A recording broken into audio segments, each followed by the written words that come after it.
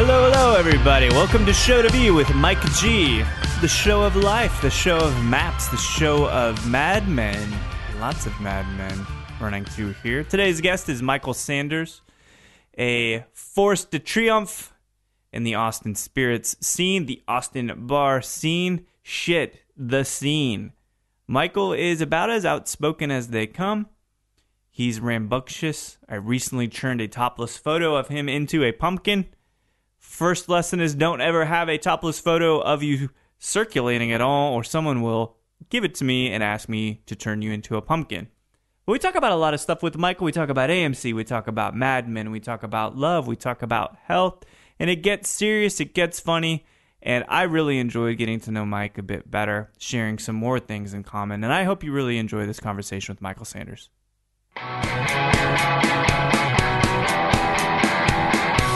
They didn't get a whole lot of reach. They didn't get a whole lot of ratings, but they were in every magazine. It was the most popular thing ever. Is that your fault? Is it your fault to make Mad Men such a big phenomenon?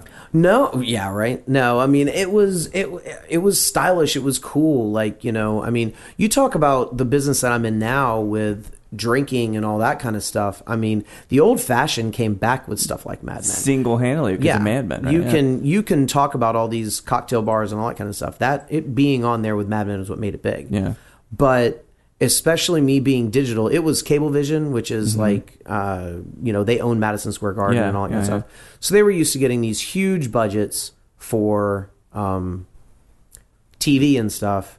So when I would come in with a couple $100,000, which was a pretty hefty deal for digital, they just sort of patted me on the head and moved me along. Yeah, go do your thing, Mike. Yeah. Don't screw it up, right? Exactly. Yeah. Exactly. Oh, thank you so much for your $200,000. We just did $10 million. I'm like, nobody wants to go to your fucking site. So that ultimately, you know, now we're sort of organically going into how I'm here. Yeah. When I was working there, my boss knew damn well that it was very difficult for me to get meetings, that it was very hard for people to listen to me because the site sucked. It was hard to pedal it. But it had nothing to do with you, just not, the situation. Not with me individually. Not with me individually. I mean, I am a good salesman, I think, in a lot of ways. I had a lot of connections on the other side that were willing to do me favors, willing to meet with me when nobody else would. So I had an in that. But the TV people were completely not cooperative. They didn't care to help you out. They would just sort of throw you. Like, I remember one time, the TV people still AMC, right? Still AMC. Okay. TV people did a deal with Microsoft. Okay. And this woman who was working there, who was a real bitch, was like, "Hey, I just landed a TV deal with Microsoft. Here's the digital people. Why don't you call them? Should be pretty easy." I called up, did my whole spiel, and her deal was, "We don't want programs unless they have very high reach," which AMC doesn't. Not then, anyway. All. Now it's not, huge, I mean, right? no, not on digital. I mean, like they're talking about like Wall Street Journal reach. Okay, gotcha. Like that many page views. People that are going there all the time. Okay. That people are going to CNN.com. People are going to Wall Street Journal. People so just like clicks, right? Yeah, not really impressions. Not engagements necessarily. Yes. But They just want eyeballs. Got it. We didn't have that, and then they wanted product integration, which obviously we can't do product integration with Mad Men. So she was like, "We can't do this." And I'm doing. So Microsoft's telling you no, we can't make it work with Mad Men. For online Mad Men, yeah, for online, absolutely, yeah. You know how they're feeling about it now? You have any idea? I have, to be honest, online, I don't know. I mean, I don't know what it was. I mean, I had. Point being is I was doing the fucking boiler room deal of kept coming back and always be closing, stuff like that. And the girl on the phone, and I knew it. Mm-hmm. She was just like, "Dude," she finally stopped. She's like, "Dude, we're not doing this program. You just stop asking." And I was like, "I understand." And I went back and told the people, I was like, this isn't happening. No, well, did you do this? Did you do this? Listen, this is not happening. They want this. We can't deliver it or whatever like that. And they basically called me an asshole, told me I wasn't doing my job. At Ogilvy? No, at AMC. Oh, it's the second. Oh, at AMC. At AMC. So you worked directly for AMC, or was it? I worked directly for AMC. Oh, yeah, that's killer. No. I was an ad salesman for AMC. So, like, Networks. Go get the big whale. Microsoft says no, they don't buy into it because online doesn't. It's not feasible. Right. And is it even? I mean, that was. Let's put it fairly. That's probably like the beginning of the decline in the modern era of Microsoft around that time, right? So that's what, like 2000. It would have been 2007. Okay. Yeah. So they were already well on their way.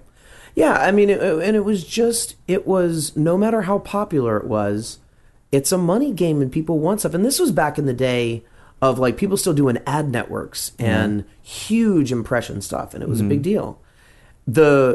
The best deal that I ever got that was really, and honestly, it was a bunch of bullshit too, but it just worked out a lot in my favor, right. was I knew some people that were really good friends of mine that worked for Stoli. Okay. They actually worked at Ogilvy on the Stoli account. Oh, cool. Which was coincidentally a brand in the 50s and 60s, right? And that's what worked out very well for me was that, one of the things about Mad Men that was always interesting was you never knew what was paid for and what wasn't paid for. Mm-hmm. There were brands that were in that show that paid to be in that show. But you can never But tell. there were always other brands because Matthew Weiner was very particular about it seeming like it made sense and having the integration and all that kind of stuff. But there were plenty of brands that he wrote in just because they worked in the story. Sure. And that was one of the things that worked out for me because I had already been talking to my buddies about getting Stoli to sponsor the opening party of Mad Men. I guess it must have been like season 3. Yeah. And in New York, right? Big whole. This one was in LA. This one was in LA. And they had a viewing party that was in Times Square. Oh, cool. The whole, like, where they have the tickets thing with the big steps and everything. They had a viewing party there, which I didn't get to go to LA. But I was right on the edge of getting them to do it.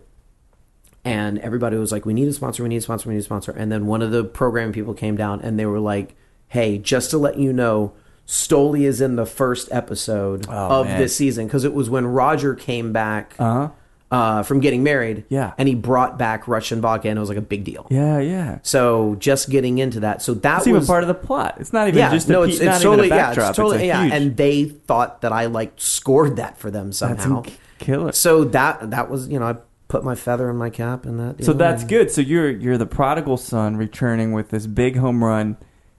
And imagine like the next step has to be, all right, well now you're creative director.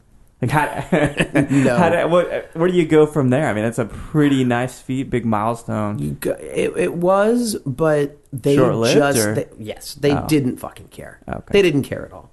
And I knew, it was, so going back to the deal of talking about what how I got to be where I am now. Yeah. Because my boss knew that I was not going to get a lot of the best meetings that I wanted to, he's like, dude, take out any of your friends, take out your girlfriend, go out on dates, just go places and say that you were with clients, put things down, just go. Just go out all the time and expense it. I had an expense account. So at that time, you're talking about 2006, 2007, 2008, sure. All of the places, Milk and Honey, Death and Company, Gramercy Tavern, all these places that, food and beverage and stuff like that ended up being really well respected, I was taking people to. What'd you think of? I mean, it was even on your radar there as something special that was happening, or it was the place that you go? It totally was. It was totally something that I realized. I've always liked restaurants. I've always liked bars. I remember I'd have friends that wanted to. I would come and visit, and they're like, "Oh, let's get a keg at home and hang out." I'm like, "No, I like bars. You like the experience of it? It's such a good social experience." Yeah, absolutely. I mean, the booze that we have is just an additional thing. I don't do it for the drinking. Right. Sometimes I do it too much for the drinking, but I do it for the atmosphere and going out. Yeah. Speaking of which, I think it's good is since I interrupted the Saints game today, the trade-off being... Yes. Is kickoff already happened? Kickoff is happening basically right now. Okay. Well, so we got to then make it worth your while. Yes. And luckily, indirectly again, because I just met with Charles and we kind of were talking, we're drinking Elijah Craig 12-year. obviously, Mike, you have more expensive tastes, refined expensive tastes. And so now we're drinking Elijah Craig 18 year, which isn't it just like wonderful? It is. It's it's delicious. Way better than anything else that's older than that, 20 years ago. Sure. So it's nice to share it with you, obviously. Sure. And Thank it's really, you. really cool. I appreciate it. Yeah, absolutely. So before we get into, what is that pivotal moment in which you're like, I've been to booze, I know booze, I enjoy it. How do I turn this into something, a project of passion? So you grew up in Houston, yes. right? Okay. Where about in Houston? Cypress area. Okay. Yeah, I went to high school there too? I did. I graduated from Cypress Falls in '96. How was it living in Cypress? I mean, I lived in Katy for a bit. It was a burb. Yeah, it was interesting. I grew up. I grew up in a fairly poor neighborhood. Mm-hmm. I grew up there was mostly like townhouses in there. We never owned a house. Were they blue townhouses? I know in Houston that becomes very dangerous. It wasn't that. No, there were. All my friends were black when I was a kid. Mm-hmm. I, hung out with those guys forever. And I went to schools that were all in that area. Then one year, they changed like some zoning and stuff. Mm-hmm. And we ended up going to this different junior high that one of the neighborhoods that was sort of incorporated in that was a neighborhood called Hearthstone that had a golf course. Oh. And that was like, whoa. Wow, there's a golf course. And this is being in the late 80s, early 90s now? Because you're 37. Late 80s, early 80s, early 90s. So now I was going to, interestingly, people that would have been expected to be my peers, other white kids, people would, but I never hung out with any of them. Gotcha. So I, was kind of figuring out how I was having some sort of like, something in common with people that I was expected to already have something in common. And you felt like I felt very different from them. Yeah. Felt very different from them. So then moving on, went to another, we went into a high school, but, I was thinking about this the other day because you look at all this stuff that's on the news and all these kind of things. And I grew up in Texas and, right. There's all kinds of things with racism and all that kind of stuff. And it's definitely there. It's everywhere. My family, a lot of my family's from the South, have been around it my whole life. But real quick, where? Louisiana? Well, Georgia? I was born in Louisiana. Okay. My dad's family is from Mississippi. Okay. Oh, my wow. mom's family is actually from Northeast Rhode Island, Maine, Massachusetts. So it's kind of an interesting mix then, your it's mom definitely, and your dad. Yeah. But they met each other because my mom's family moved down to Rome, Georgia. Which is northwest of Atlanta. Okay. It's like 2 hours. No, not nearly as cool. This was a real one-horse kind of country town. Oh, wow. Berry College is there, which is like it's the largest campus in the country. Yeah. And, it's very beautiful. Very cool. The largest square mile. They met there. Just my mom was a waitress. My dad was a traveling salesperson. Yeah. And they met there. But a lot of my upbringing had to do with that southeast area. I didn't go Saints, right? Going back to is perfect. Yeah. I mean, I didn't go north of Georgia until I was a late teenager, probably. No kidding. Yeah, it was all southeast. Oh. I had been over. I actually think that I went overseas before I went north of like Tennessee. No shit. Yeah. Oh. Well, cool. So you ends up your family kind of migrates a bit. Yeah. Your dad's he was still, when you guys moved to Texas, he was still doing traveling salesman stuff. No. What did he shift to by then? Oil. Yeah, it's good money. He used to sell plumbing supplies. Then he went into selling oil field equipment, so like equipment to drill oil wells. Gotcha. Okay. Yeah, so pipe and bits and all that kind of stuff. Made a pretty good living doing that. Seems like, right? It was tough for a long time. Yeah. Our family has been very fortunate to have a lot now, but I didn't grow up with a whole lot. And you've got one sister, right? I have one sister, yeah. And that's it, just 4 years guys, younger. 4 years younger. Yeah. Did you guys went to school together then? Probably. Well, you might have just been out of high school, right? We only went to the same school in elementary school. Okay. Because if she was 4 years younger, like she was in 8th grade when I was a senior in high school. Did you leave a nice impression when she would make it into school, and she's like, "It's Mike, your older brother." She's probably like, from some people, sure. Mostly teachers. Teachers knew me because you're smart, or because you're a smart ass. Both, yeah, both in a lot of ways. But you probably did pretty well if you ended up UT first year, right? Yeah, I mean that was one of the things. I was very fortunate. I had a very sort of diverse upbringing in a lot of ways. My first friend when I was 5 years old was named Muhammad Abdur Rahman, who was a black kid that was a Muslim guy in the neighborhood. Interesting. Which in 1983 in the suburbs of Houston, Texas, not was so a popular, big right? rarity. Yeah. It was strange though. Like I never felt. I don't think he ever felt like anybody targeted him for his religion or anything. Not like I now, didn't live probably. him. It's probably far better. No, it's a tons better. Yeah. I mean, then again, I'm not him. I don't know what he dealt with. But anything that I mean, him and I were inseparable forever. Nobody ever really. But also, he was as tall as I am when we were in like 5th grade. He was a big guy. Gotcha. So I don't think people fucked with him that much anyway. Yeah. But no, so I had a lot of that. I was in a lot of, sort of advanced classes and stuff when I was a kid. So I was hanging around with a lot of smart kids. I knew a lot of the, a little bit. Yeah, did a rub off. Rubbed off. I know it did. And then when I started, growing up, there were like these people that were in these, nicer neighborhoods that my family started getting towards at some point. So I sort of had a little piece in every group. Does it make you? I grew up very similarly, right? When my parents got married when I was a little bit older, probably about 8, and we moved around quite a bit. Never had money. Now, they're doing really well. Mm-hmm. But it makes you appreciate things that other people can't afford. You talk about food, you talk about going out, even to get a hamburger like at Wendy's or something. Mm-hmm. You really start to appreciate that stuff. Sure. So I also think that kind of richness and culture, at least like socioeconomically, that helps you be far more prepared for running a business. I really do. I think having that kind of rich background, because you know what it feels like to struggle, and it's not been a matter of privilege all the time. It happens to some people, It is interestingly, whether or not I'm actively thinking about it, it's a strange feeling because my sister and I lived much better than my parents did. Sure. They gave us but that's what they wanted to, yes, right? Of course. And then but I obviously knew the struggle. Yeah. I remember being at school and getting sick and I couldn't call home because our phone was turned off.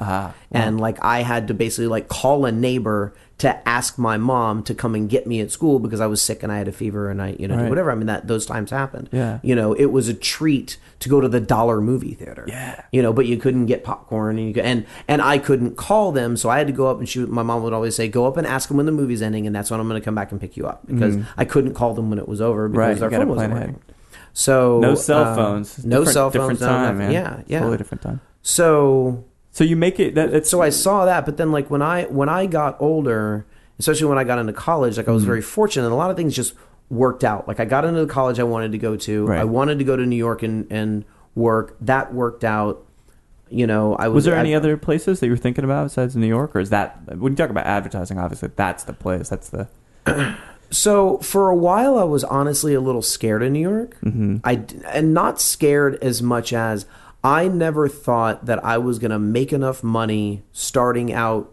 First thing out of college, to be able to really live there. Did you think about that whole roughing it thing, or that because a lot of people go out there with nothing, right? And they just go and they hang out. Absolutely, but I mean, in a way, yeah, but I knew I was going to have to be able to. I mean, I was in a corporate job. I knew I needed to afford to have decent clothes and. Not live in an okay neighborhood, I guess. I mean, I lived in Harlem, which was fine. I mean, I lived in Harlem for 5 years. It was great, cool. And it was it was fine. Regardless of even the roughing it thing, I knew that I could get a job, so I was looking at other places for a while. I really wanted to go to Atlanta for a while. Oh, really? Yeah, I was looking at that. Is it a big market just in general for advertising? At that time, I was not as much looking for advertising as I was looking for business. Gotcha. Okay. But I did an interview for a company called News America Marketing. Okay. What do they do? Basically they do all the advertisements that you see in grocery stores. Okay. So all the stuff that's the little when you go down and they have the coupon things that you can take out and the stuff that was in the baskets and the stuff that's on the floor. Okay. Not sexy work in any way. No. But they paid really well. It's like the car dictionary thing you get, right? Yeah. Printed on newspaper. But it paid really well. And as part of my interview process, I got to the second level of the interviews and they took us to New York. Oh, very cool. And I went there and still I wasn't completely sold on it just yet. So we went there and all that stuff. I was hoping because they had offices everywhere. I wanted an office in Atlanta. Mm-hmm. And I could have sworn that I nailed the interview and everything, but I didn't. And I didn't get the job. Yeah. Didn't get the job. So now it's back to square one. Right. Well, part of my, for Christmas that year, my Christmas gift was my mom took me on a trip to New York. Okay.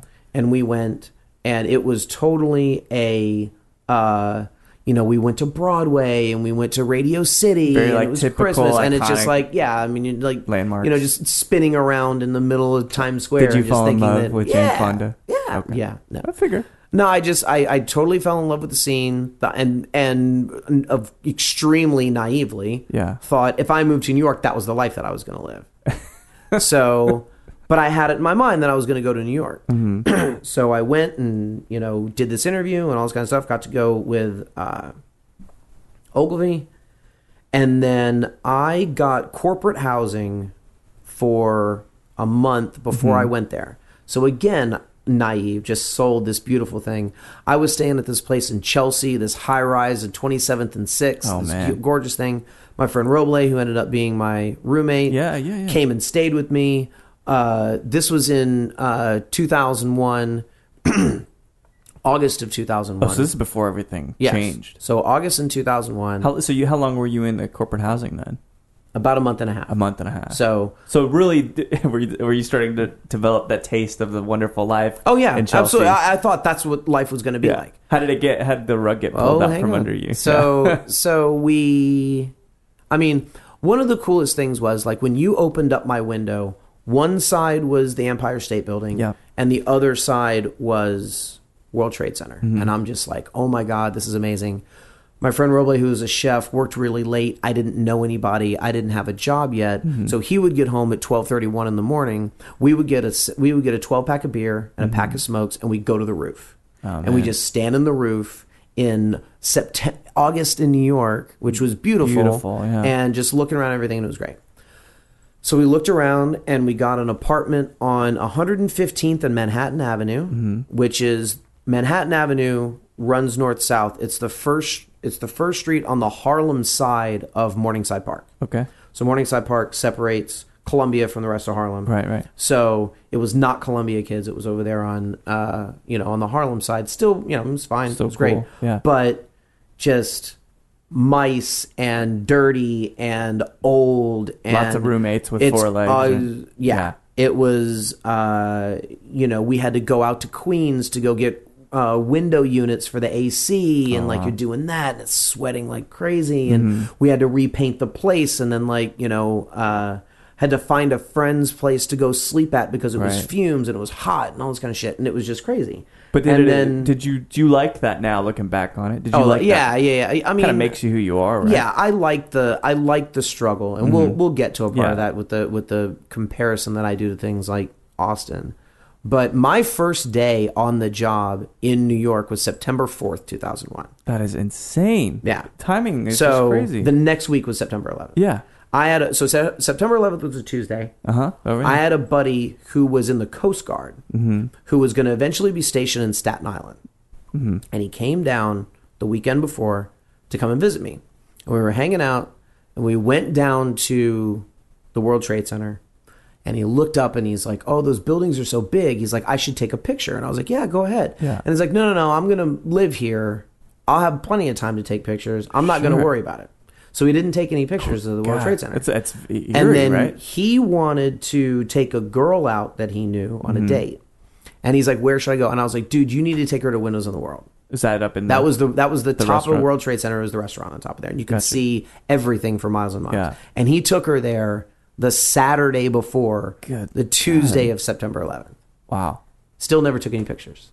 No shit. Yeah. Do you talk? How did you still keep in touch with him? No, I'm curious what he would think. Right? Yeah. Seriously. 3 days before. Yeah. This is very faithful. Mm-hmm. It's insane how it happened. So that you started on you said the Monday before, or was it the week prior? It was the 4th. Yeah. Yeah. So almost exactly a week before. Yeah. Yeah. And so how do you remember that first week going? It was fine. I remember feeling like the first week was fine. I mean, I was excited. I was in New York. I was, happy to be there. I was working. You had a month in court, so this is really like week 5 or week 6, right? That you're in New York living. Oh no, because you would have started you were in corporate housing and you started that same kind of week, right? Because you said you're okay. Yeah, I had moved into my permanent apartment a week and a half before I started work. Gotcha. Okay. Makes sense. So yeah, I felt like the struggle was real and it was cool. They put me in the weirdest cube situation. It was actually like not a desk. They put an extra desk in like a little weird hallway. The janitor's closet? Seriously. Like it was like behind, you couldn't see a window. Uh-huh. It was down, like if you were walking down cubicles, there was a part that they couldn't put the cubes up against each other because there was a pole. So you had to go down, and it was just enough room to like get around the pole and slide through. And my desk was back there. That's strange. It was this total like Milton office space thing. They taking your stapler every day. They had lights there though, right? They didn't just stick you in a really dark. Oh area. No, yeah. No, they had lights, so it was fine. So, so all that stuff happened. I was there. I had met these guys and all this kind of stuff, and yeah, it was So real briefly, I mean, what do you remember? I'm sure you were at work when all this stuff happened. Yeah. So my brief, but thorough 9/11 story was, so 9/11 happened like 8:45 or something like that in the morning. Mm-hmm. All of that was going on while I was still taking the subway to work. Oh, Jesus. So I didn't see anything or whatever. Were people panicked yet? Or did they not know yet? Nobody was there. I was still getting to work on time. I see. So I'm there at like 8:59. Yeah. And there's like 5 people in an office of thousands. Wow. There's nobody there. And I saw a little light on my desk phone that I had a message. And I checked a message, and it was my dad. And he said, "Hey, don't know if you saw those planes that flew into the World Trade Center. We were just making sure that everything was okay." And I had no concept whatsoever of it being jets. Sure. Of it being terrorists. Yeah. Of it being anything. I thought, shit, somebody flew a Cessna screwing around and bounced off the side of the World Trade Center and they died. Yeah, lost four people. Yeah. Whatever. And so I was like, that's crazy. So I didn't have a TV or anything. My computer's an iPhone's not around. There's no smartphones. Yeah. I mean, I'm waiting for my computer to take 10 minutes to boot up. Yeah. So I go to the cafeteria to get a coffee and a bagel, and I came back, and this guy Tyrone, who was my friend, who was one of the office manager guys, he's like, "Man, that's fucked up." And I was like, "What do you mean?"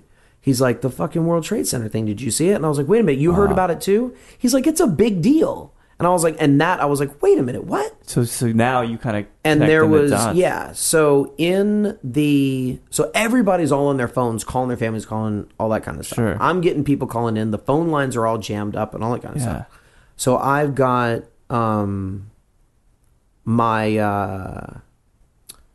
there was a barbershop on the floor where like the cafeteria was. Sure. And he had a TV. So everybody was huddled in the doorway of this deal, TV. Watching this TV, watching all this stuff happen. Wow. And we're watching and whatever. And I remember having this strange just feeling of, man, you know what? Look at those towers, that all this stuff's going on and everything's going to happen, and they're not falling down. Wow. And I had this idea did you say it aloud? Because that's one of those things, right? It makes it even more kind of haunting, right? Yeah. I think I might have. I was like, look, they haven't fallen down. And I mean, within the next 3 minutes, they fell down. Man. And I was like, holy shit, like this is crazy. Fell down, everything. Everybody's all freaking out. I had no idea what to do. Like, fast forward a few years when the blackout happened, which everybody's scrambling on. Sure. So I had an idea where to go and what to do. Yeah, because you had some experience. I had been in this area a week. I had no clue where to go, what to do, anything. All the buses are shut down. All the subways are shut down. The buses have people literally pressing themselves into doors to get home. That's great. It's just a frenzy. Everybody's trying to get as far away. Everybody's just trying to figure out where to go and all that. That's insane. But could you see it from the office there? No. But in your place in Harlem, you'd be able to see it on the roof, right? If I got up on the roof, yeah. So I just started walking home from insane. 49th Street to 115th Street. Wow. And I remember I had my headphones and Howard Stern was on. Howard Stern was like the only thing that was on, and he was sort of reporting. So as I was walking, I'm listening to all this stuff, all these things going on or whatever. So the next day, obviously, everything was closed. Yeah. Building was shut down, all that kind of stuff. Thursday, we went back to work, and halfway through, the CEO of our company had come back and was like, had a meeting, everybody sit together in this tough time. We're still trying to figure out what's going on. The country's trying to figure out what's going on. I mean, you had everything. You had the Pentagon thing, and then it's like there's a bus in Queens, and now everything's going off of all these things, and all you're doing is watching TV. Yeah, all you're doing is watching this stuff on TV. So she sent us home. Yeah, and then the next day was Giuliani had done like a holiday or something like that, so we didn't go back to work on Friday. Yeah. So Thursday night, Roble and I were sitting there, and we were so pent up and whatever, and we just had this amazing, it's so fresh and so new. Like it's interesting for anyone to really who wasn't there. Like, have you ever seen the movie 25th Hour? Yeah, Edward Norton, man, it's great. So movie. You know that part where they have the whole deal where it's like everybody's all together and then everybody's all against each other and then they end up coming back or whatever. And I don't know if you've ever read the thing that Chuck Klosterman did on it's in Chuck Klosterman 4. It's all about Kid A and like segments of Kid A going through the day of 9/11. He's like, it's not. Does he think literally that it? I mean, that it's no. He's like, listen, I'm just telling you. But it's weird when you see the elements of the day. So when you say pinned up, what is that? Is it pent up physically. We were inside. There was nothing to do. Yeah.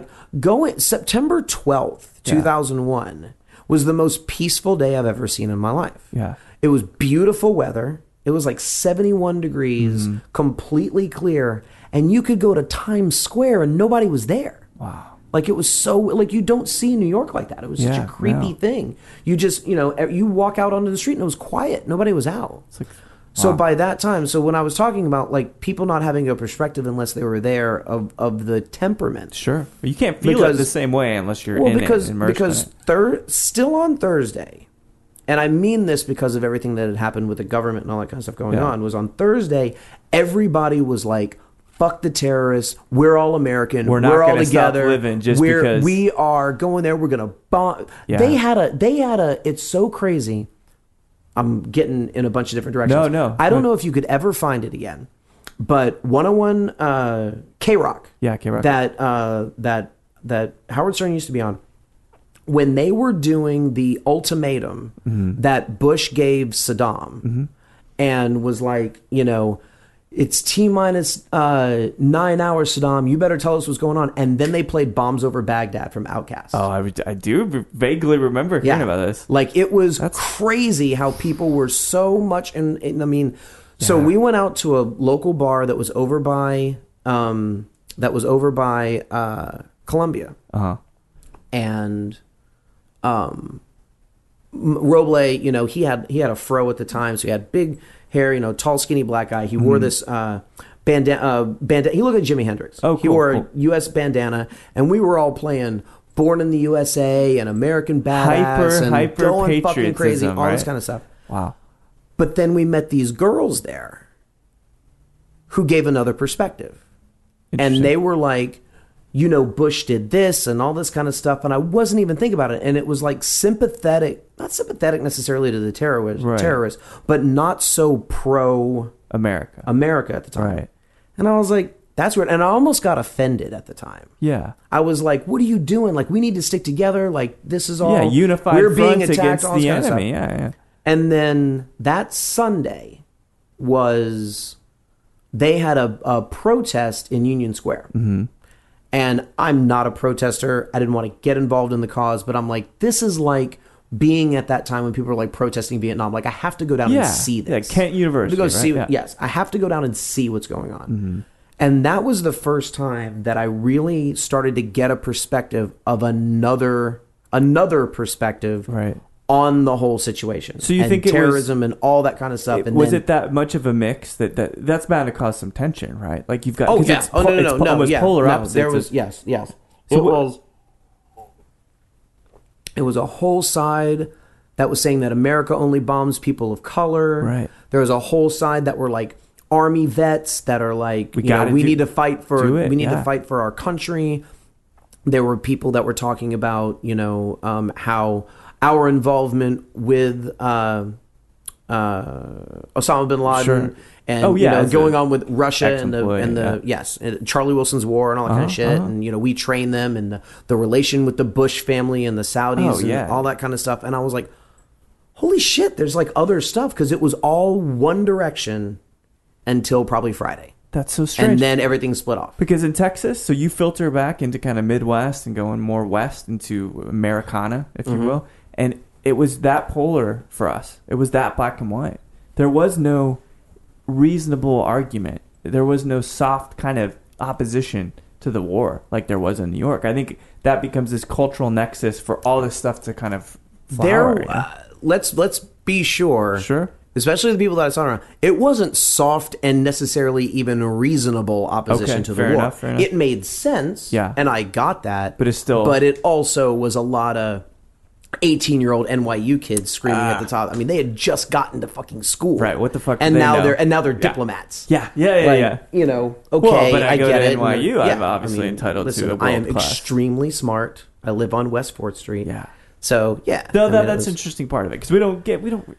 There's not as much pride that comes from going to Texas State University as it does to going to NYU. That sense of slight arrogance and just that, I know I'm absolutely in touch with world issues because that's all bullshit, But I mean, that's every campus. I went to UT 96 to 2000. I was on the West Mall and got perspectives that I never grew up with. I mean, when you're growing up, even to the end of high school, people weren't Republican and Democrat. They weren't conservative or liberal. They just sort of thought about different things. We just didn't. I didn't have an ideology. My parents were Republicans when I was growing up. Yeah, but it still didn't influence you so rigidly. Like you still kind of developed that. No. I had a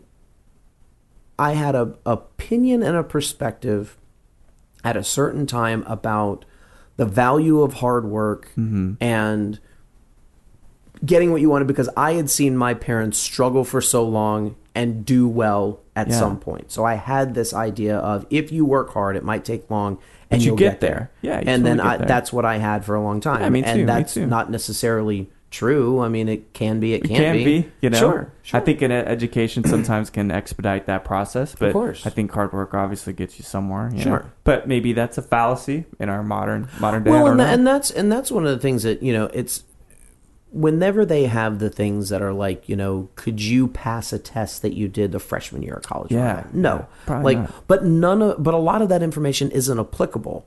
What I can do is relate to people and talk to people in a way I couldn't when I was a senior in high school. Because you have experiences. The whole thing about going to college is dealing with people of a million different backgrounds and figuring out how to live with them. Yeah. I mean, no matter how diverse your school might have been when you grew up, it was still in one town, in one neighborhood, in one area. Not multicultural, really. It wasn't. It can't be. There weren't people who had just come from another country, who were from the north, the south, east, west.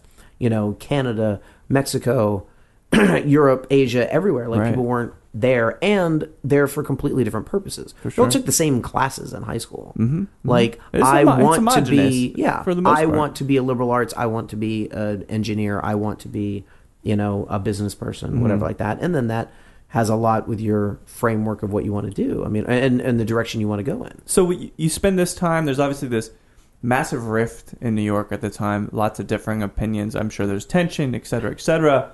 And you go forward still with Ogilvy for a couple years, I presume. Mm-hmm. You're out there, you're experiencing probably something that didn't exist really as much in other areas of the States. No. That is a great cocktail culture, like just brilliant minds doing new things, trying new things, setting a standard really for the rest of the world in a sense.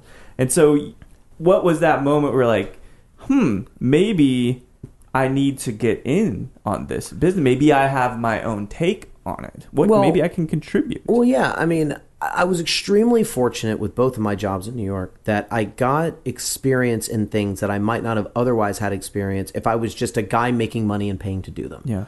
Because I was on the media buying side at one point, people were taking me out. Mm-hmm. Then I went into the media sales and I was taking people out. Right. So I had free passes to go to a lot of stuff that I wouldn't on the clock. That I wouldn't have otherwise had. I would never have been able to afford to do a lot of the stuff that I was fortunate enough to be able to do there.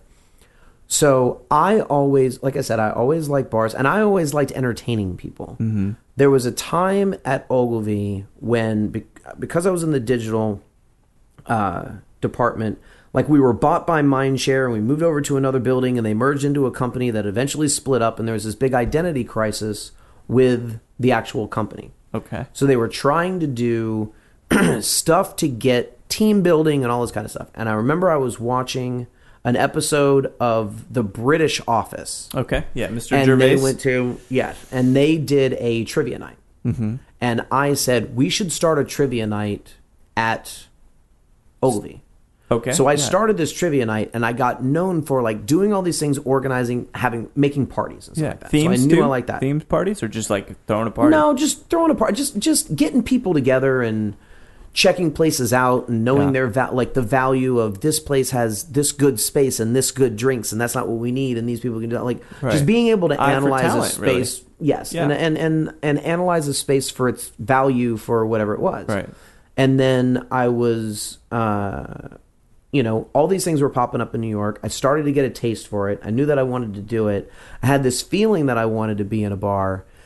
And then Jessica and I would come down here for ACL and South by for so many years. So, because you're returning to we come back to see my friends. Yeah. And was starting to see these things that I really liked in New York, these cocktail bars and this different stuff. I mean, because even when I was in college, like, I went to 6th Street and 4th Street. Like, that was it. Like, I didn't do... You weren't drinking old fashions. No, I wasn't drinking old fashioned, but I also wasn't going to like the Broken Spoke and like the historic kind of stuff. I missed out on a lot of those things. I went to the stuff that was right downtown because it was just what we did. Yeah. But when I would come back, I saw such a lack in that element of... That was in New York, but not anywhere in Austin. It wasn't here at all. Not a curated experience. No one really took cocktails seriously. No, not at all. I mean, when I made the decision to come here, in the time after I had made the decision, Eastside Showroom and Pesce had opened. Just opened, yeah. But by the time I had made the decision, they hadn't even opened yet. Oh, so I was thinking about this. Were you already had a business plan or stuff, or just kind of... No. And, you ask a million people the business plans that they had, the kind of stuff that we thought about. I mean, I totally thought I was just going to make a lot of money and I was going to make decent drinks, but it was going to be... girls with big boobs behind the bar, just, playing that up. Boy, did that change for you. Stuff. It did. Hey, now you got a classy staff. Yeah. I don't know if you put on that or not. Yeah, you got a great staff. But no, I mean, it was a completely different perspective. Mm-hmm. And then we moved down in 2010. Ended up, getting in. There's stories behind that, but getting in with people like David Allen and USBG, and we took his cocktail class and started meeting those guys, and then just did everything that we could to learn. We went to GABF, Tales of the Cocktail, all the kind of stuff. Started hearing about these places. We go back down to Houston, go to places like Anvil. Do you think that you would have done it now? Obviously, we hadn't talked about Jessica too much, but I'd love to have her on just, of course, solo too. But how much did she influence that passion to enter the industry, as you say? She didn't influence it at all. No. It was completely my idea. Oh, no kidding. It was completely my idea. Well, it's worked out pretty well for her too. Well, yeah. Absolutely. I mean, it's one of those things. There's been situations in the past from bands or movies or hobbies or something like that I've turned her on to, that she even at some point kind of excelled in certain elements of it even more than I did. Yeah. I mean, when Jessica and I started, it was totally my idea to do it. She did it because she loved me. Right. She agreed to come to Austin to open a bar before I ever proposed to her. No kidding. I had proposed to her. We had already made plans to move down. Yeah. And then I proposed to her, and then I had friends that were like, did she expect it? And I was like, well, we didn't exactly talk about it, but I don't think... Did you ask that question? Like, well, man, if she doesn't want to go to Austin, I don't know no, but I was like, I don't think that she thought she was opening a bar on a handshake. Yeah. She figured something was coming.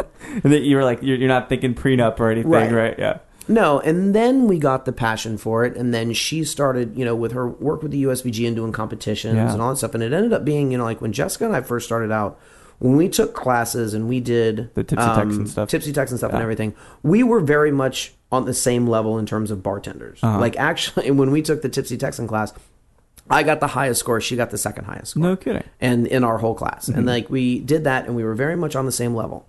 At a certain point. When did she start leaving you in the dust, Michael? When she started doing competitions. Yeah. And so at one point, all of our opening bar staff was women. Majority. And then at some point when certain people moved on, it was, for the most part, it was Tacey, Carly, Amber, Madeline was with us for a little while, and then, and Jessica, sure, who was doing a lot of that. I was busy doing a lot of fixing the ice machine, fixing the roof, doing a lot of that kind of, traditional stuff. And then she was doing bartending a lot more, and she caught on to it faster than I did. And at a certain point, you get to that point that she had practiced it enough to where if I had gone and taken certain shifts, I would be slowing things down. Gotcha, right. Where she wasn't. Playing to your talents. I could never catch up to her at that point, though, because it was always easier for her to do it because she was better at it. Right. And then I was just like, okay, well, I guess I'm not a bartender. So like, I can make drinks, I can do it, but I can't bartend nearly as good as she can. Was that a bit of an irritating moment, or as you said, this is how the cards fell? It's an yeah. I always... Do you... Now, here's the thing. There's some fame, right? There's a little bit of notoriety. Not that you haven't done an amazing job of being notorious in your own right, but do you ever miss what could have been the rock star bartender, Michael Sanders? For myself? Yeah. I think about this, and I have this conversation a lot. Jessica and I did a seminar on owning a bar with your... Is that the Tales seminar? Yeah, no, it was PDX last year. PDX, okay.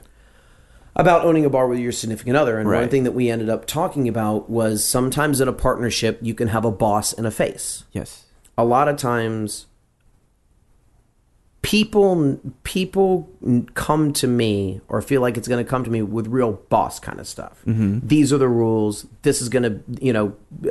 hiring, firing, all that kind of stuff. Right. Like a lot of that dirty work. Almost a mean guy, right? Sometimes. Bad cop. Obviously, Jessica does that too. Sure. But I'm more of the boss in quotations than in that situation.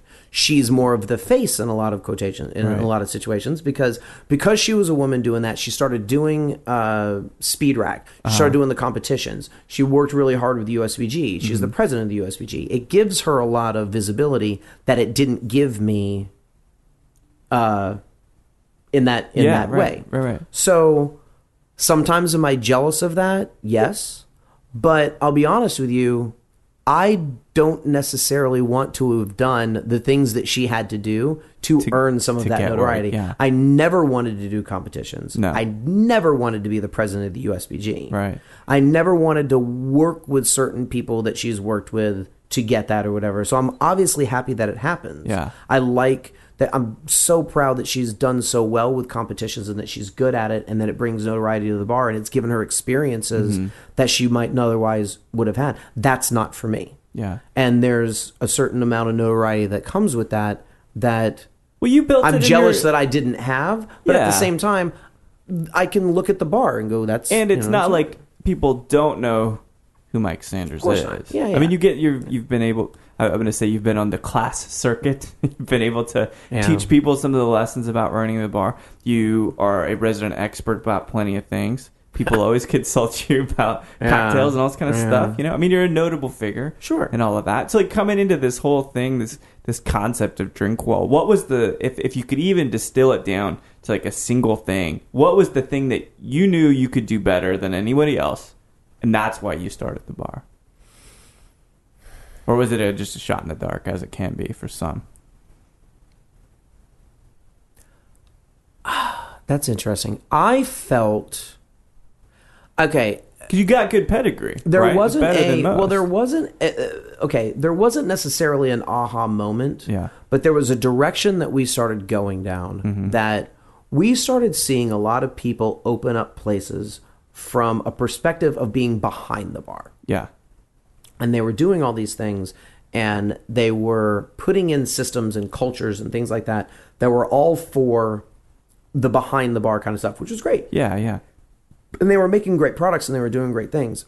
I felt like at a certain time, and a million people have done, this well also, but at a certain time, I felt like Jessica and I had a real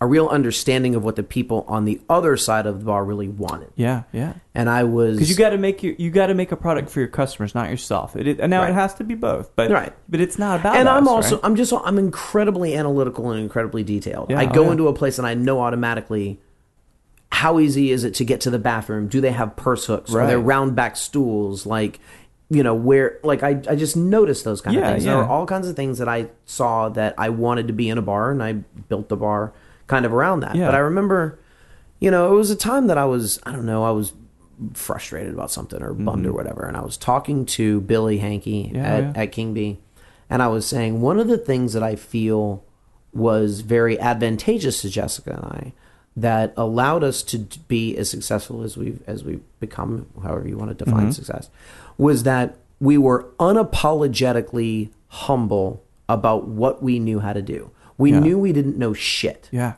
I know all kinds of people self-effacing. It's great. I just knew we didn't know anything. We asked everyone for help. Sure. We surrounded ourselves with good people that were able to teach us the right things. We made our mistakes. We had our assholes that burned us and all that stuff. But for the most part, we were around people that were able to really give us good advice. And we had no problem whatsoever asking people. We were never, we never felt like we knew more.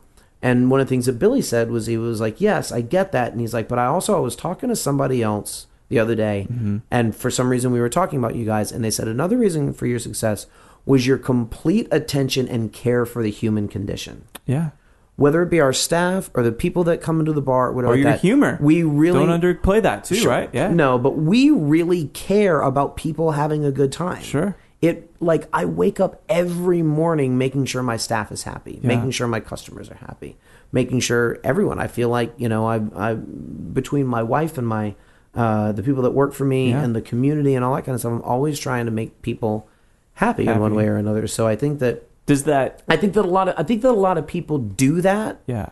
And I'm not saying we're the only people that do, but I think that we've figured out a certain way that works well for us. Does it ever take its toll on you personally? Of course it does. My mom is very selfless, amazing person, right? But it's everybody else before her, and so I always wonder with the people that are like that, is it sustainable? Do you get mic time? No, I mean no. I mean, and dude, I go to a therapist every 2 weeks, and it's one of the things that we talk about. Helpful? It's good. Yeah, it's good. I've done it for a while. I've been a fan of therapy for, you want to call it 7 or 8 years now. Yeah. It's always good to talk it out. Well, it's good to be able to talk to somebody that isn't vested completely in the outcome of what happens. No matter what. I mean, it's really, really important. Exactly. Yeah. I feel very alone a lot of times. I just feel kind of isolated because I feel like everything that I'm trying to do for somebody else. And I also can tend to be very argumentative. Sure. And very opinionated about stuff. Is that stem from kind of just maybe a tad bit of resentment because you're like, I'm not getting even my needs met, but I'm doing everything for everybody else. And maybe that comes out like a little pressurized valve and just spots out. Well, you want to go way back. I mean, we'll have our own therapy session now.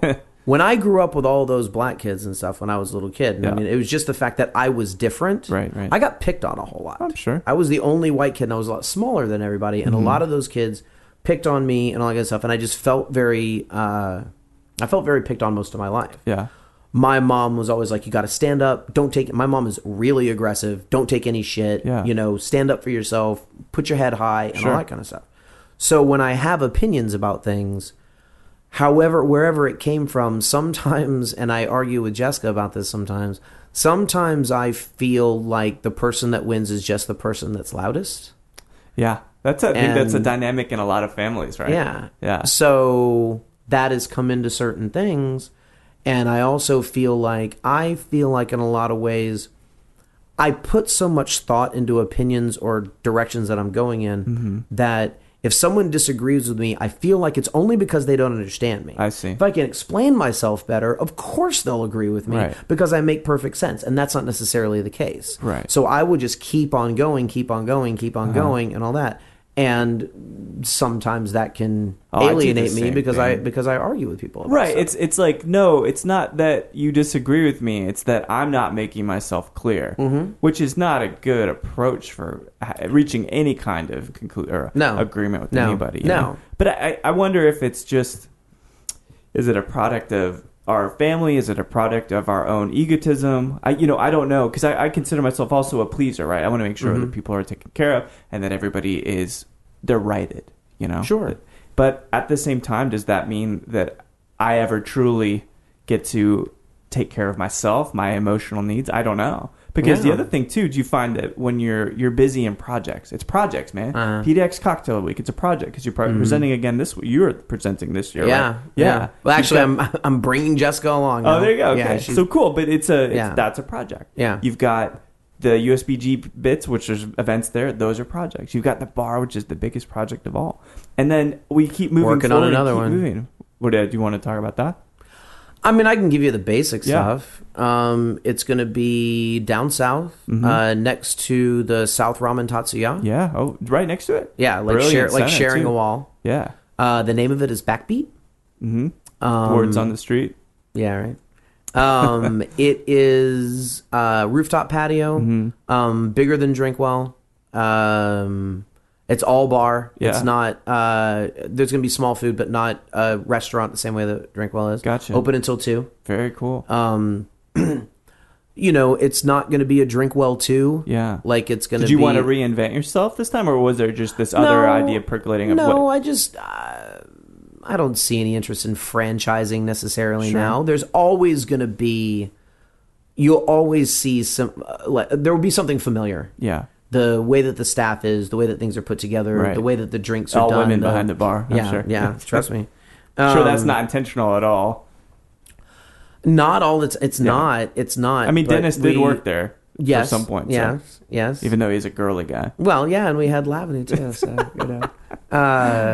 no, one of the things that's very interesting is it doesn't have to be gender specific necessarily in the way that if you have all women they act this way, if you have all men they act this way. No, yeah, I would never. But if you have a majority of one gender, they tend to infight more than they would a lot of times if it's spread out. Yeah. But in the experience that I've had, and it might just have been whatever, I've had better luck with it being a majority women than I have a majority men. Well, that's good. That's good. Yeah. It's good to hear. Yes. And now that you're immersing yourself in another project, do you have any kind of expected time when it's going to go live?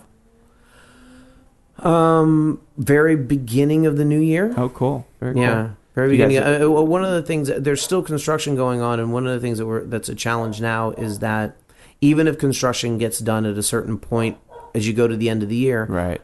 Hiring a staff at the beginning of December, I can't imagine. It's just not very feasible. Yeah. So try and do that. So yeah, we're juggling a million things. We're at that point in our lives that we wonder if we want to have kids. Yeah. It's tough. Because that's it's going to be another thing of which you can't focus on yourself, right? Not that the kids aren't great, and I wouldn't know firsthand that I made a pretty ardent decision not to have kids, Right. But getting immersed in even yet another project, it's even going to be less time for you to understand. So I think the therapy thing is obviously really going to help out, Sure. So I'm going to go get the dog real quick. We're going to take a brief break, and then we'll finish up, if that's all right with you. Sure. Yeah, so pardon the intermission, but, intermissions aren't so bad. Watched Space Odyssey 2001 the other day. It's only 2.5 hours, and they put an intermission in there. Right. You watch The Departed, and there's no damn intermission in there. Right. Wolf of Wall Street, any of that stuff. But I had to let the, the prideful little Shiba Inu dog back in. Because she was barking, as she always does. But, I want to share something with you. I hadn't really talked about this, but it comes to mind a lot when I think about where we're all headed personally, physically. And this past just on Friday, I worked a little bit and I was on the computer and I got a chat, and my coworker said, "Hey, did you hear about this person?" And I was like, "No, it's this person is my previous boss. I worked with him for 4 years or so." And this guy shared with me, he goes, oh, he died today. He was 38 years old. Yeah. And it brought me back to thinking about, this is the thing. And he was on leave a couple times. He was on leave for about 2 to 3 months each time. And the second time seemed a little bit longer, and I was kind of wondering what was going on. He obviously appeared really emaciated and stuff when we worked together, and this is sometime last year. Came back and he said, hey, I want to meet with you. I want to let you know what's going on. And he said, I am an alcoholic, and I just got out of 60 days in rehab, and I was drinking a liter of Jameson a day. Oish. And 12 packs of beer. And the doctor said, if I continue to do this, I will, without any doubt, die. And so I still don't know really how to feel about it. I worked for him for fucking years. Sure. You know? And I think he relapsed. I don't know this, right? Maybe his body had just given up. He had put it through a whole lot, you know. And I think about Josh Ozerski, right? He was a writer for Esquire and had some friends that traveled with him, kind of knew that he was living the life too. And there is always this duality that we have. Sure. That is, one, to be social, vivacious, gregarious, meeting people, being the person, the life of the party, also while trying to balance some sanity and some physical health. So that long-winded intro is really just to ask you, does it ever feel like it can go a little bit dark and that the drinking can get too big? I mean, the drinking, we are taking depressants. Yeah. You don't realize that a lot of times because you're having such a good time. Yeah.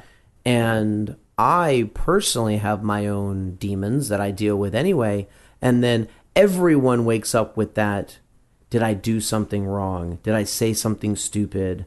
Am I drinking too much? Why did I go to that second bar? Why did I have that last whiskey? It was so dumb. Why did I do that? And then you add that into whatever you might be dealing with personally. I mean, like, you talk about deaths and stuff like that. I mean, obviously the community was really affected by Sasha Petrosky. Right.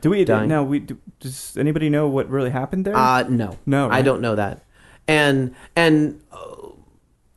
I'll mention...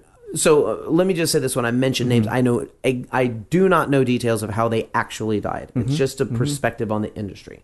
Like you said, Josh, Sasha, the night that we went to Half Step to have the daiquiri for Sasha, the night before Matt Thompson died, right, from Firehouse here, and then there was his deal going on, and I think that you have a situation to where when people die in this particular business especially, your first thing is, did they OD or was it suicide? Why goes to. Why do we think that? Because it's a very depressing thing. I mean, like, you gotta realize, like, there was a time, like when you were talking about people talking to me about being, a resident expert on certain things. Yeah. One of the things that people talk to me about a lot is their feelings, because I've had almost all of them. And I'm very open about what my feelings are about certain things. And I was just talking to people that were just really having a tough time with stuff. It was a real dark time in the industry in general, even outside of these deaths these tragedies that have been happening and stuff like that. And, people saying, I gotta fucking stop drinking so much. I gotta stay home and go to the gym and eat salads and drink water and all that kind of stuff. And they don't.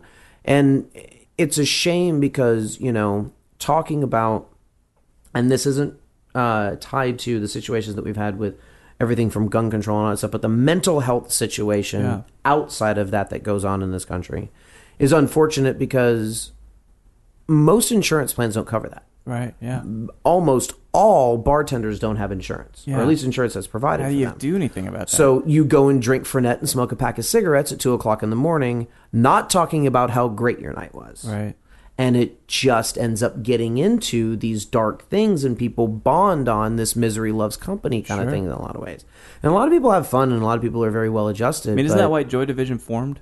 Pretty much, So people could commiserate. Yeah, and it definitely gets to a dark place, because the other thing you have to feel like is you can't come to work with your emotions. No. You have to You come in, you're having a bad day. You better put that shit down, make everybody happy, and do whatever. And then you're on all day. Yeah. And then you leave, and you run into other people in the community that you're friends with. Right. Friends is in quotes, too. And though. yes, it's definitely in quotation marks. It's who can you go to? And that's one of the things that I think that therapy has been very good about, because I'm business partners with my wife. Yeah. I can't talk to my wife about my job the same way you can talk to Lydia about your job. Oh, sure. Yeah. I can't do it. We're there. Yeah.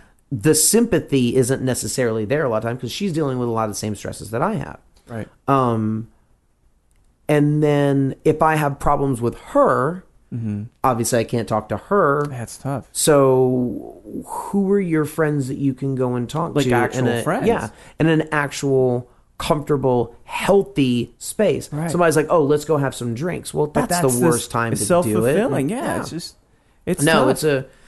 It's an unfortunately very dark thing. I think that because people are so used to being on, a lot of times they're very dishonest with others and especially themselves. Oh, sure. On how hard they might be having it. Yeah, it's really, really tough, and I don't know that there are any really positive, healthy outlets for this stuff, because yoga is a good example, right? For a lot of people, that's very, very helpful. It's a good escape. It's outside of the industry, being outdoors, all these things. But unfortunately, alcohol is so tightly coupled with so many social events. Sure. It's like the blob, and you can't escape its grasps. I fought a lot with, this is something very indicative, not calling anybody out about it, but this is very indicative of the way that the industry is. Yeah. I worked for a very long time to get committees in the USBG. Okay. And now there are some. Mm-hmm. Like I'm the head of the examples. I'm the head of the recruitment and development committee. Oh, okay. There are people that do health and wellness and philanthropy and all that stuff. But I tried very hard to do a health and wellness for a long time. Yeah. That we would take a day, that we would do an activity, and we would do a thing, and we would go to somewhere like a bar, but we would get that bar to have a selection of mocktails. Yeah. That everybody could still be social with each other, but we would all promise on that day not to drink, not to smoke, just to hang out with each other, just to have a good time, not do all the other bullshit. Yeah. I got so much resistance for that concept from people saying it's a bartenders guild and bartenders are going to want to drink. That's I insane. couldn't get a day a month out of these people. That's so crazy. It just shows the perspective. It's almost like Philip Morris, like backing the whole thing. It's like, if we're not pushing product, then you guys can't do it. Yeah. It's fucking How are we ridiculous. going to tell people to go out and go, maybe we can do a bike ride, maybe we can do a stand-up paddleboarding, and then we go to a bar? Right. How about we don't? Yeah. Like, just do it, and then you can. But if you want to get a brand to sponsor it or something like that, they got to move their shit. It's just this. It's a terrible paradox. Yeah. You know? If you put on Facebook, I'm going for a run, who wants to go with me? Nobody will go. If you say you're going to happy hour, it'll fill the place. Yeah. And that's an unfortunate. insane kind of thing. Yeah. How do you? It doesn't look like it will change, right? Yeah. I mean, the bartender community, to its credit, is full of new, fresh, creative faces all of the time. Sure. But at the same time, it feels like since it's such a maelstrom and whirlwind of staff, like that, just like a kind of revolving door in a lot of places, people tossing around other joints and stuff.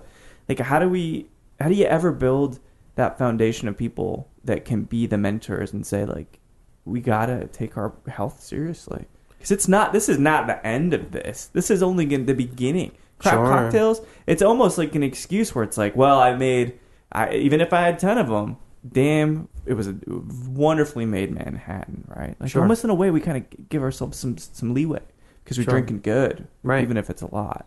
Well, absolutely. I mean, who was I talking to? I was having a conversation with a guy one time about alcoholism. Mm-hmm.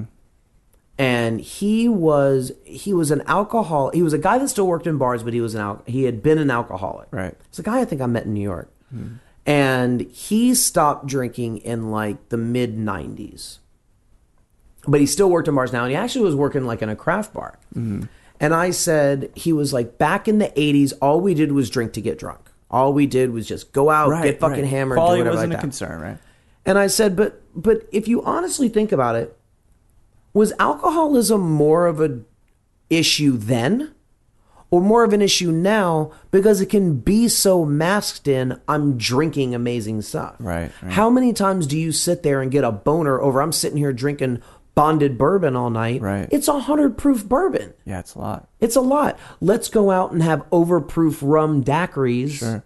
And it's fine. It's delicious. It's doing whatever. 3 of those is much more than the 6 vodka shots you might have done in 86. Yeah. And then you fucking move on. No, it's a really interesting point. It's a lot of it is, look at beer. Yeah.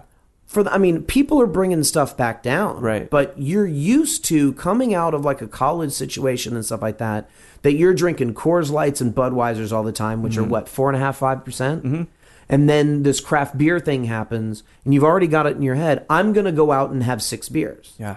But no, you're drinking 7.5% beers now. Right. You're drinking 8% beers. Let's go enjoy these double IPAs. Let's have 4 of them. Mm-hmm. That's 8 drinks. Yeah. Like it's a lot of stuff that is very easily masked by quality. Yeah, that's a great point. It totally is. Well, but I drank all the Pappy Van Winkle 12 year, or in this case, the Elijah Craig 18. Has it taken its toll on you? Yes, absolutely. Yeah. And I'm diabetic. Yeah. So I fight another. I've known a couple diabetics that. It worries me in a way. I've gained more weight than I wish that I had, and I find myself like it's just such a crazy thing that I've loved getting done with a long day. When I worked in New York, I'd work a long day. I'd get done with work and I'd go to the gym. Mm-hmm. I'd come home, I'd make some dinner, I'd watch TV. Yeah. Maybe I'd watch a movie or something, and maybe I'd pour myself a whiskey and I'd go to sleep. Right. Now, I go do a tasting during the day. I get done, I eat lunch at 4, I eat dinner at 9. Yeah. I have a certain, I have wine and stuff at dinner. Then I'm like, I should swing by and go over to such and such bar and see so-and-so and do whatever. Oh, man, they just got the new blah, blah, blah. Vago Tobola and Baro. I'm going to have some of that. And then you sit there and you at do whatever. 50-something%. And then you sit there and you have 2 Lone Stars and 4 Mezcals, and you're like, fuck, my bill is $120 again. Sure. Not only are you getting unhealthy. Yeah, you're draining your pocket on it. Yeah. And then you wake up and you're not necessarily you're not hammered. Like you're not, but your day is slower. Sure. You're not hopping up and going to the gym in the morning. Yeah. Yeah, doing that kind of stuff. So yeah, it's absolutely it's insane. And it's crazy because it's like you didn't have that influence when you worked in the corporate world. Like everybody went home. Yeah. Hey, it's that one Thursday night.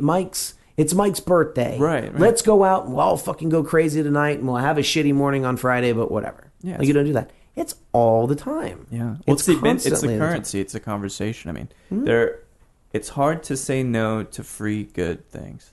Absolutely. It's easy to say no to bad good things. Mm-hmm. But it's a totally different thing, Well, and you also run the risk, unfortunately, and I mean, listen, many people are probably going to disagree with plenty of these things in here, but that is the point. You have to be conscious to not lose track of the occasion that drinking should be. Yeah. It shouldn't be a routine. It should be a nice occasion. Yeah. If you are able to have that occasion more than some people sometimes, then that's fine. Yeah. But you also have to be aware of the effects of that. But when it's just like you're sitting there looking at that, bottle of $120 Barolo or something like that, and you're like, I've had it before, whatever. Then it's like, dude, the whole fucking point is gone. Yeah, it is. Like it's over now. It's a good point when you talk about collectible bottles and all that kind of shit. It is meant to be drank, though. Oh no, absolutely no. I run the risk at home that I walk by my top shelf, and I think, man, like a fucking meteor can hit the earth anytime next week, and I'll be wherever the afterlife is, going, God damn it, why didn't I drink that glass is that really 2007 breakable. Drink that 2007 Pachuga? Yeah. And but then I also walk by and go, man, I drank a lot of that 2007 Pachuga, man. Like I wish I had some of it now. Grass is always greener, every single time. Sure.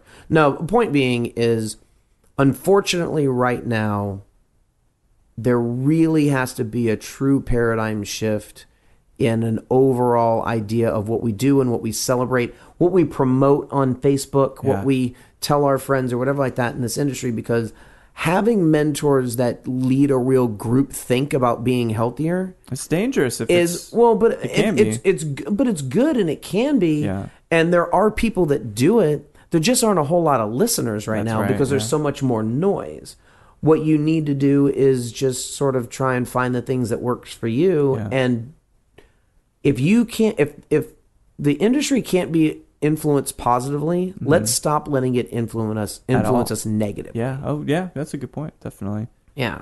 I mean, it's an interesting thing, and I hope it becomes a regular theme through these conversations. Sure. Because I think we're so close, all of us, to being under the grips of that addiction. And the FOMO's fucking real, dude. Yeah. It is. Sure. The FOMO's real, and you check your Facebook and whatever like that. It's a completely unhealthy thing. It is totally. It's terrible. You see what everybody's doing, and you're like, oh, why can't I be there? I wish I was doing it or whatever. And then to be honest with you, a lot of times they're great, but when you go and then you wake up feeling like shit the next day, and you're like, yeah, it was fine. So I had another good time with so-and-so. And something that at least we share. So here's one of the things. I actually really enjoy saying no to things. Not to be argumentative, but to not just do everything because that's what I was invited to. And it's not an assault. If there are amazing events and great people, and if I ever get the opportunity to talk to people like I do with you right now, like I will always take that over a group anytime. Yeah. It's my favorite thing. Well, but having the stable love of a woman, I really feel like having that person in your life is a great stabilizer. It is. It can be. And it's been, I can't imagine how I could possibly even do anything that I've done in my life if I didn't have Jessica with me. Yeah. It's an interesting also perspective because we work together and we work so much together. Some of that feeling of your comfort that you have when you come home at night not doing things, I have in a different way. Yeah. Or I don't have in certain ways. Right.